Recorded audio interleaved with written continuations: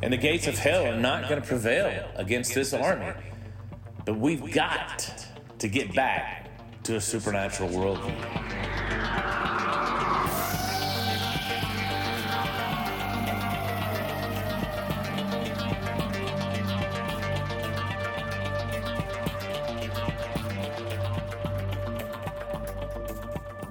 Hey, this is the Unrefined Podcast. What's up? This is your host, Brandon. And Lindsay.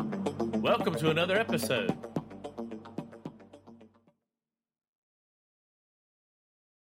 Lindsay, what's going on in your world, man? I've been listening to the Pogues a lot. Irish Celtic punk band. Celtic punk. Not any particular album. Yeah. But just some of their songs I like. Dirty Old Town, that's a good one. I got on a ska kick yesterday and was listening to some of the ska bands I used to listen to in the 90s. Like who? Give me Real Big Fish and some of the older ones too. Suicide Machines. They were kind of ska punk. They had a song called No Face that I really liked. Yeah, Mighty Mighty Boss Tones. I remember them. Yeah, they had a hit, Impression That I Get. So yeah, yesterday I listened to a lot of that. I'm reading, not really reading, listening to, taking a break from the Space Trilogy for a little while, and I've been listening to The Pathfinder by James Fenimore Cooper. Chronologically, that's the first of his Leatherstocking Tales. I mean, most people know Last of the Mohicans.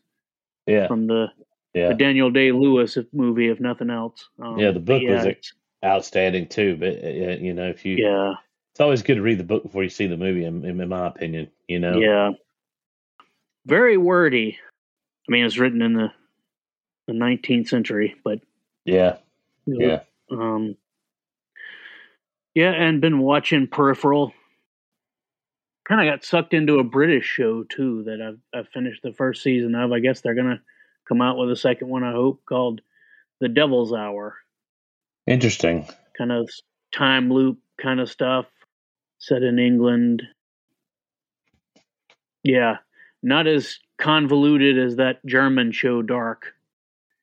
You needed a pen and paper for that one, and I got tired of it. But yeah, The Devil's Hour. It's pretty good. Devil's Hour. I might have to check that out. A lot of these movies and shows I get into, though, I get into them for entertainment value, but I just can't help to switch into predictive programming mode and to see how things are just kind of hidden in plain sight. That's just the redemptive give profit or perceiver part of me. I just take things apart and see patterns. And the Peripheral you were talking about, it's excellent. If those of you out there who haven't seen it, it's you got to get past the first episode because it's intentionally made confusing where you don't know what's going on. And as you get further into the episodes, I think they're currently on episode 4 right now. They just put out episode 4, or they just put out episode 5. I don't know. Anyway, and it goes on to explain more about what's happening in this dystopian type world that's going on. But what's interesting about it, and you can weigh in here too, Lindsay, is it's basically a treatise for transhumanism. Yeah, I mean, you see it everywhere. Yeah. From the haptic Marines that are all joined together as one. That was fascinating. I love I'm not going to give any spoilers. So just watch the show. I think people would get a lot out of it, particularly people who think like we think and delve into worlds that we would delve into would blatantly see a lot of this is where the elites want us to go. It might not be how they want us to go there, but they definitely want to eradicate a lot of the population, and they want to be among a few, and the few that they have, it doesn't matter if it's people or AI robots or what. A world of technocratic monarchy. So anyway, but I'm watching the Peripheral too.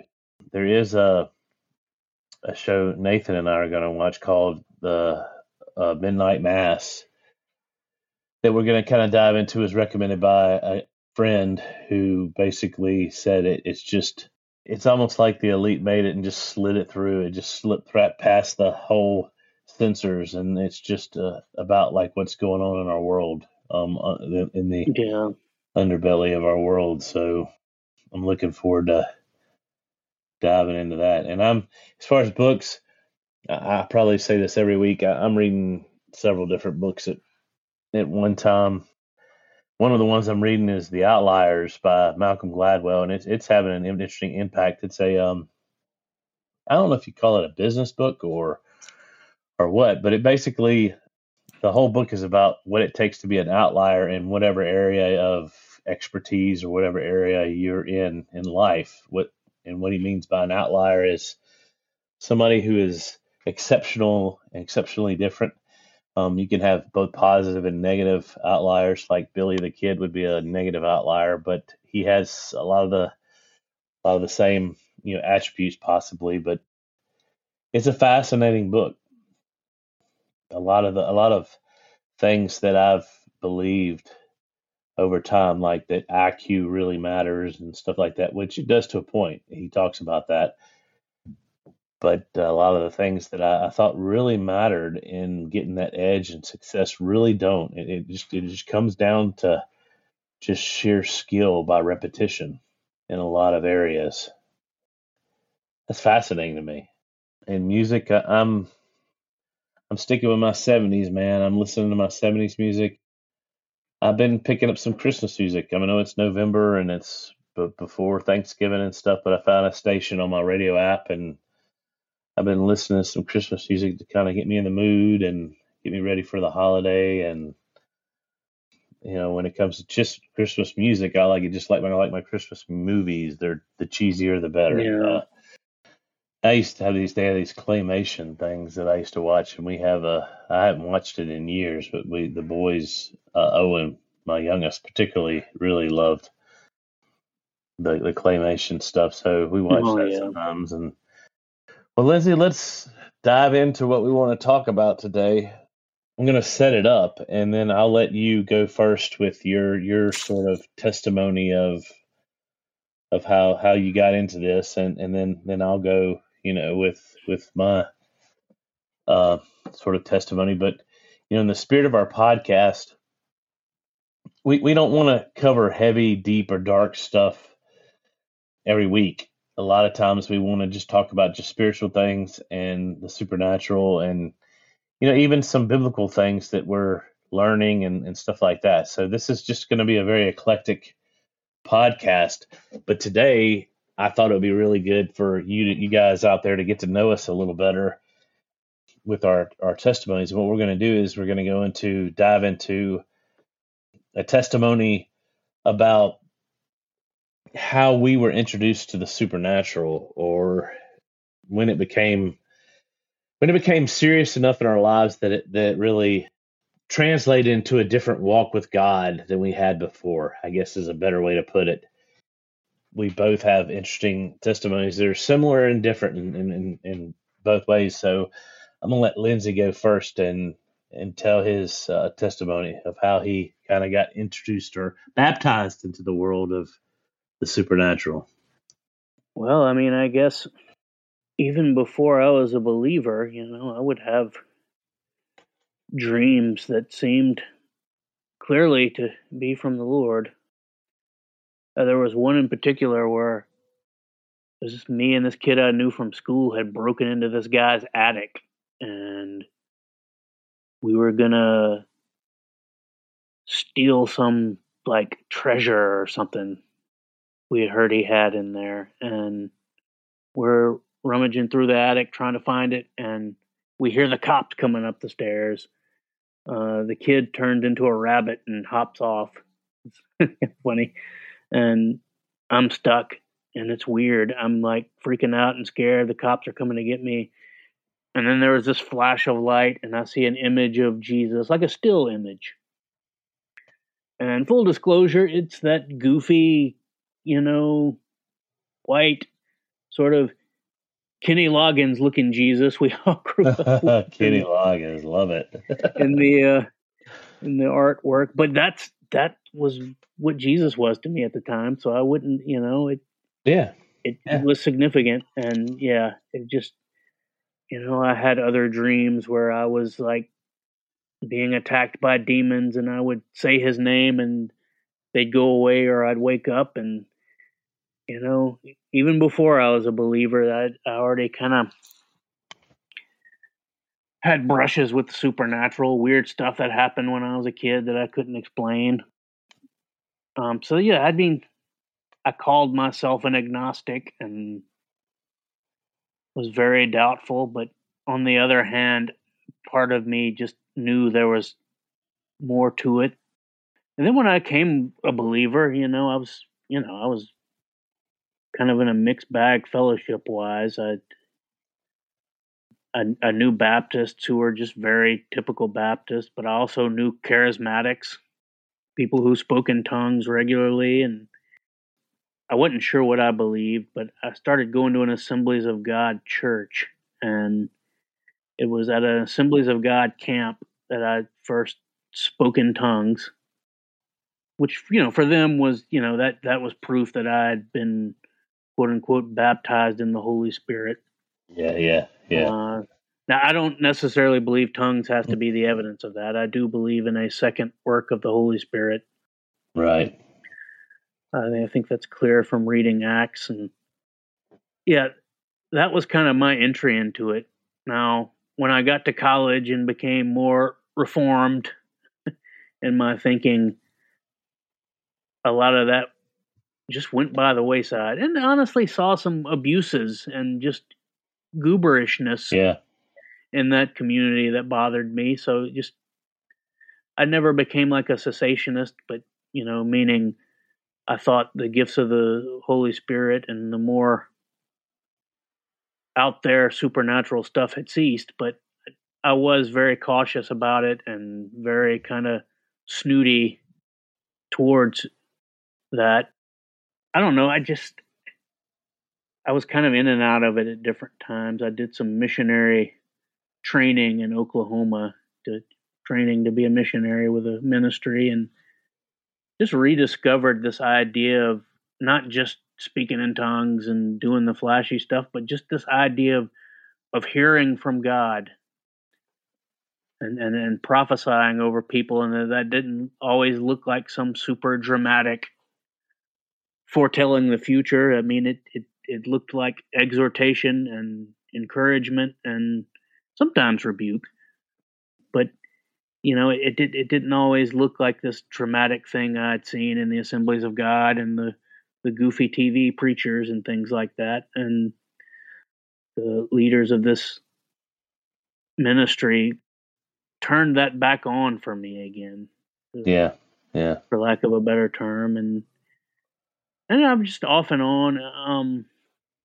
I'd get more heady and intellectual, and for whatever reason, I thought that meant I didn't, and I'd see abuses again, and or people who I thought weren't quote unquote doing it right, and I'd kind of shy away from it again, and I just finally said, man, I would rather be wrong and have a living relationship with the Lord, get some things wrong sometimes, than have all my theological T's crossed and I's dotted and not know the Lord and miss out on living relationship with him. Yeah. And, also around that time, I got into Michael Heiser and just kind of that further dimension of it, of this notion of the unseen realm, the divine counsel, that God, has an order and a way using what we would call the angels, but it's more complicated than that, to bring about things, and that there's also a part of that world that has rebelled and is also a factor in that, and just the interplay with that and spiritual warfare kind of the last 4 or 5 years became more real to me.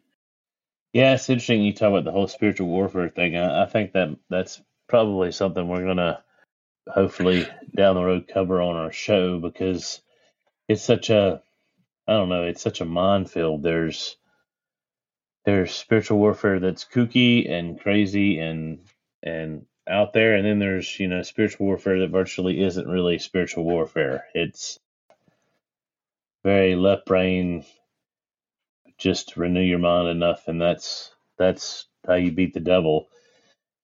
And being a missionary, both of us being missionaries, even in a domestic context, along the fringes of even America, we see things and have seen things. Sandy and I've seen things, and I know Lindsay has too. And so, anyway, hopefully down the road we'll talk about spiritual warfare and Yeah. how that plays out.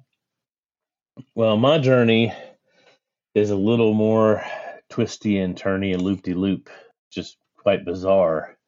I was raised in a broken home, basically, but I went to church. I was until I got old enough to rebel to go into church, and then I didn't go to church. I ended up going to a Christian college locally, and the main reason I went to this Christian college is because I was living with my girlfriend, and I didn't want to go to the university that I really wanted to go to. And I'm thankful for that, believe it or not. I'm thankful that I stayed at this Christian college. A friend of mine, about the same time, came back to the Lord. I had never really gone to the Lord. I was baptized at some point when I was a kid, and it was very artificial and it wasn't real to me at all. I always kind of had a relationship with God, even though I was agnostic. I would talk to him and beg him to help, get me out of trouble when I was in trouble. And it was superficial at best. But this friend of mine who came back amazingly was on drugs, pretty solid. I mean, we're talking heroin, major stuff, and Wow. the Lord basically delivered him cold turkey from withdrawals. It's just an incredible. It's that was, I guess, my first experience of something supernatural. And if I think back when I was a kid, I probably had supernatural experiences that I don't remember or that are packed in there. But as far as what we're talking about, dealing with the Lord, seeing that was probably my first impact. Even though I like to say my first real major experience with the supernatural was with the demonic, ironically, which I'll get to that in a second. I ended up dedicating my life to Christ, surrendering to his lordship, and I did it at a church service. And the interesting thing is I had a vision, which is another supernatural experience at this church service where I saw Jesus this was a Baptist church, so there was no Jesus on a cross. Okay. But the cross that was down front, I saw Jesus on the cross and blood and bleeding and dying, and I realized that it was for me that he was doing that. And I don't know whether it was a open vision or what type of vision it was, but it was supernatural. But in the tradition I was part of, you're allowed to have supernatural conversion experiences, but after that, he pretty much leaves you alone. And so Yeah. I was saved, but I'd switched to what I call date mode, and a lot of young Christian guys get in this mode where they it's like not about what I can do for God, but what God could do for me. And right then, I wanted him to find me a wife, and so I was looking for what my wife and I call the dot, trying to find the right girl, the right person, the right one to Hmm. marry, and spent years looking for that, and had a really good boss that kind of took me under his wing and really discipled me. And interesting enough, the same friend that was saved, that was delivered cold turkey from heroin, went to this place, a revival service, and came back just on fire for God. And it was kooky to me. It was crazy. I didn't believe in it. I actually thought it was of the devil. So I started reading a book by a well-known anti-supernatural guy who claims to be a Christian, and I started reading this book, and so I had all these arguments with my buddy, about this, that, and the other, and how it wasn't true, and I didn't believe it, and all that kind of stuff, and it all came to a head one day when I came home. We had this little club modeled after Wesley's Holy Club, where we met once a week and we all prayed for each other, prayed together in our dorm room. And I had a bad day. I was working a job and going to school and paying for it all at the same time. And interesting enough, this friend of mine just laid hands on me, and I felt this experience of another being just enveloping me and coming inside of me and just pouring through me. And there was just so much love. There was so much peace. It was amazing. It was incredible. I came to realize later on that was a time when the Holy Spirit had filled me. It was an incredible, amazing experience. Of course, the enemy always tries to come back and take it away, and for years he tried to take that away, that it was just my emotions. Or my biggest introduction to the supernatural was I was part of a BSU at another school that was close to this other school, and I liked this school better because everybody there wasn't a Christian. It was more what we would call, I hate this terminology, but what we call it, a secular school. So the BSU really had to fight for their life. I mean, they were really like a post behind the enemy lines, and so, like C.S. Lewis talks about, they really had to live out their Christianity on campus. And one of the guys that came one night, I'd started reading these books. I had started having manifestations in my body. I'd started having scratches and bruises and all this weird stuff start appearing on my body because I started reading these set of books on spiritual warfare. And one time at the BSU meeting, this guy full blown manifested a spirit. He manifested a demon, a demonic entity, and we didn't know what to do. We prayed, we did it the best we could, and I think we pretty much, for the most part, just because we was kind of like, Jesus help, and I believe we got at least that delivered out of him, and he was different after that. And that was my first major experience with a power encounter, because his demeanor changed, his voice changed. It was obvious that we were dealing with another entity. It was obvious that it wasn't him, and that pretty much, even though I was a Christian, that sucked me into the supernatural. But I'd say as part of my life's work now is Luke chapter 4 or 6, where it says the Spirit of the Lord is upon me. I think it's Luke 4, where Jesus Magna Carta of what he's called to do. And my wife and I, one of our calls, not only just to make disciples, but we want to make disciples, and we want to heal the sick, cast out spirits, and all that entails, that comes with that, is part of that call, which requires healing prayer and all that kind of stuff, but also spiritual warfare. And you have to really have, number one, an understanding that those things are real. And number two, you have to have an understanding that you have authority over them. They have to obey you. And so over the years, Sandy and I have walked that ministry out. I won't say we've enjoyed it. We've enjoyed helping people, but we haven't enjoyed some of the things we've seen, really bizarre stuff. And it's amazing, though. This form of the supernatural wants to show out, and if you don't let it show out, it won't. Yep. It'll pretty much conform to what as long as it knows that you know who you are, it'll do it. Otherwise, it'll, like the sons of Sceva, it'll rip off your arm and beat you with it all the way to the, not really, but it'll eat your lunch and pop your bag, as a famous preacher I like says. Oh yeah.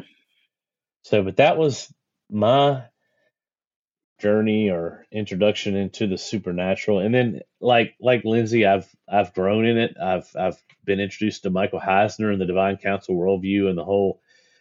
I used to think that demons were basically just fallen angels, and now I believe that they are disembodied Rephaim or Nephilim, which is Yep. totally changes how you do spiritual warfare too. I don't really believe that principalities and powers are actually demons themselves, that they're actually areas that demons are in charge of.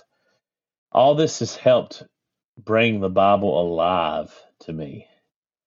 Because like I've heard, and I've heard it several times this past week, just listening to the podcast here and people talking, if you don't believe Satan exists or the supernatural, then you can't believe God exists or vice versa. And we live in a world that is majorly different than what we are spoon-fed by, let's just face it, the media and TV and a lot of the church and a lot of the world. The world it's a lot darker, but the cool thing is that I think about that Isaiah passage where it says, "Behold, out of the darkness comes a great light." And so the cool thing about it is that we as Christians get to be a part of smashing the head of the serpent. Yeah. And we get to be a part of this supernatural worldview, which like I said, it's more than just the demonic. It's more than just the dark side of it. There's the whole good side of it too, the whole angelic, angels, messengers, Elohim, all those different things that we'll talk about. It won't take us so many podcasts to get into because we've been listening to other people's podcasts who've already red pilled us about a lot of this kind of stuff. And so but it's just fascinating. It's fascinating to be a part of something greater than ourselves. And particularly, I can say this as a man, church in a lot of ways has been feminized. Lindsay, help me out here. What do you, I mean, give me some examples. I'm at a loss here, but I know what I'm saying. It's just, Well, I mean, even a lot of the music we've talked about, you use the term "the Jesus is my boyfriend" songs, and just this kind of focus on, tenderness, which is good. I mean, God is tender, and we need to have a tender relationship with Him, but kind of to the neglect of anything that views God in the sort of warrior king sort of Warrior King typology. Yeah. Yeah. That's kind of been thrown out the window, and it's all touchy-feely warmth all the time, and Right. just a lot of things men can't always relate to. We all need to relate to it on some level, but it's all we get. And that's kind of where I see it. Yeah.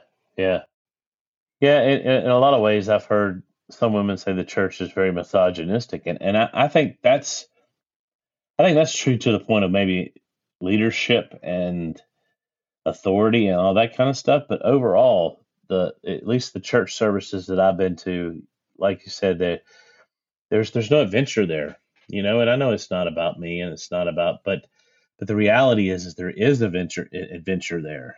There is excitement. There is a quest. There is a princess to be regained. The bride of Christ. There's an epic quest, that we're on, and that's to bring people from the kingdom of darkness into the kingdom of light, and that's an epic quest, and that appeals to men, and it appeals to women as well, but that appeals to men. If they're going to get together, if men are going to get together and hang out, they're going to have a fish fry and drink beer. I mean, I'm just being honest with you. They're not going to get together and sing songs that are feminized about Jesus. Okay. And I'm sure I'll probably get comments about that. But you know what? This is the Unrefined podcast, and you can't cancel us. We're uncancelable. We're just saying how we feel and as the truth. And I think that God wants both in the church. I think He wants it. Yeah. I think He wants to show, and this is where I'm going to show how I defend. I think He wants women in leadership. I think He wants a warrior princess. The bride of Christ. She's a warrior, and she's the bride. I think that's the imagery that we need to go for, and I'm cool with that. I'm totally cool with that. It doesn't hurt my man card for me to be the bride of Christ or anything, as long as we are the body and the warrior for Christ too. Yeah. And yeah, it's important to bring out that humankind is made in the image of God. That means the godly parts of femininity, reflect God's nature in some way too. Yes, absolutely. Yeah. And we don't need to lose sight of that. Well, we're made. It just feels like that part has been emphasized to the detriment of the masculine. Yeah, the detriment of the masculine part. So maybe the pendulum swung too far because the patriarchy back a long time ago, and it swang, just a swing in. Anyway, it swung from one to the other. I like swang better. Yeah, it swang back the other way, and the reality is God wants a balance. He wants us to issue forth in the world at reflecting Him, and He reflects both the masculine and the feminine. In fact, the Puritans and a lot of puritanical writings, I don't know if I should use the word puritanical, but that's what they are. In the writings of the Puritans, they often called the Holy Spirit as the feminine part of God, or the comforter, the nurture, the all these. And see, the cool thing is that we as men get to be that, but women get to be the conquerors and the warriors and all these things that they're yearning to be, that they have this desire to be. And it all comes together as we are the body of Christ. It comes together as we become an army, and an army that hell can't deal with. The gates of hell can't prevail against this army. We're going to smash through them. Yep. But we have to get back to a supernatural worldview. We've got to believe again. We've got to believe this book. Like Michael Heiser says all the time, if something weird in the Bible, you need to pay attention to it. We've got to get back, because where that supernaturalness is the power, and that's the power to take the world.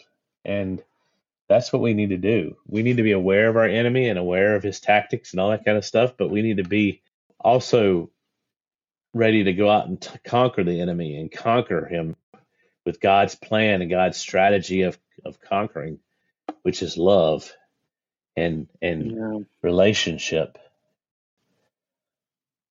Yeah, I saw a Facebook post this morning. There's a lady that had been done wrong. This was some Christian ladies, and a lady had been done wrong. But if you looked at the posts on this Facebook comment, you would think none of these ladies are Christians, and I know they all are. They're just like, yeah, he deserves to be damned. He needs to go to hell. He needs to, and I'm just like, where's Jesus and all that? I'm glad that you're not around me on a bad day, because I'd be condemned. And we have to all just go back to the foot of the cross and realize we all need His mercy. We all need His grace, and that allows us to be able to fight this war together. And it allows us to reach the people, the lost, least, and what is it? What is he? The least, last, and lost? Yeah. And we want to be able to reach those kind of people. We can't be mean, and Christians are mean. And I think it's going to it goes back to the supernatural. It's going to take a supernatural work of His grace in our hearts for us to go from being mean to being loving and to being merciful, not going the other way, which has a tendency to be, sometimes we say love doesn't require the truth, but we need love and truth, grace and mercy. Well, yeah, love is calling people out sometimes. Me, I hate it, man. I'm the arch introvert, I like to call myself. Yeah. And yeah. we don't, and and I'm mercy oriented in my giftings, and it's difficult to do that sometimes, but I got to do it too. Yes. Yeah, just like I've got to, on the reverse side, I've got to shut my mouth. I mean, I posted on a friend's Facebook the other day, sometimes I think God has his fingers on my mouth all the time and allows me to speak instead of the other way around. A lot of people think God will stop them from saying certain things. And I think God just keeps me from talking all the time and just allows me to speak.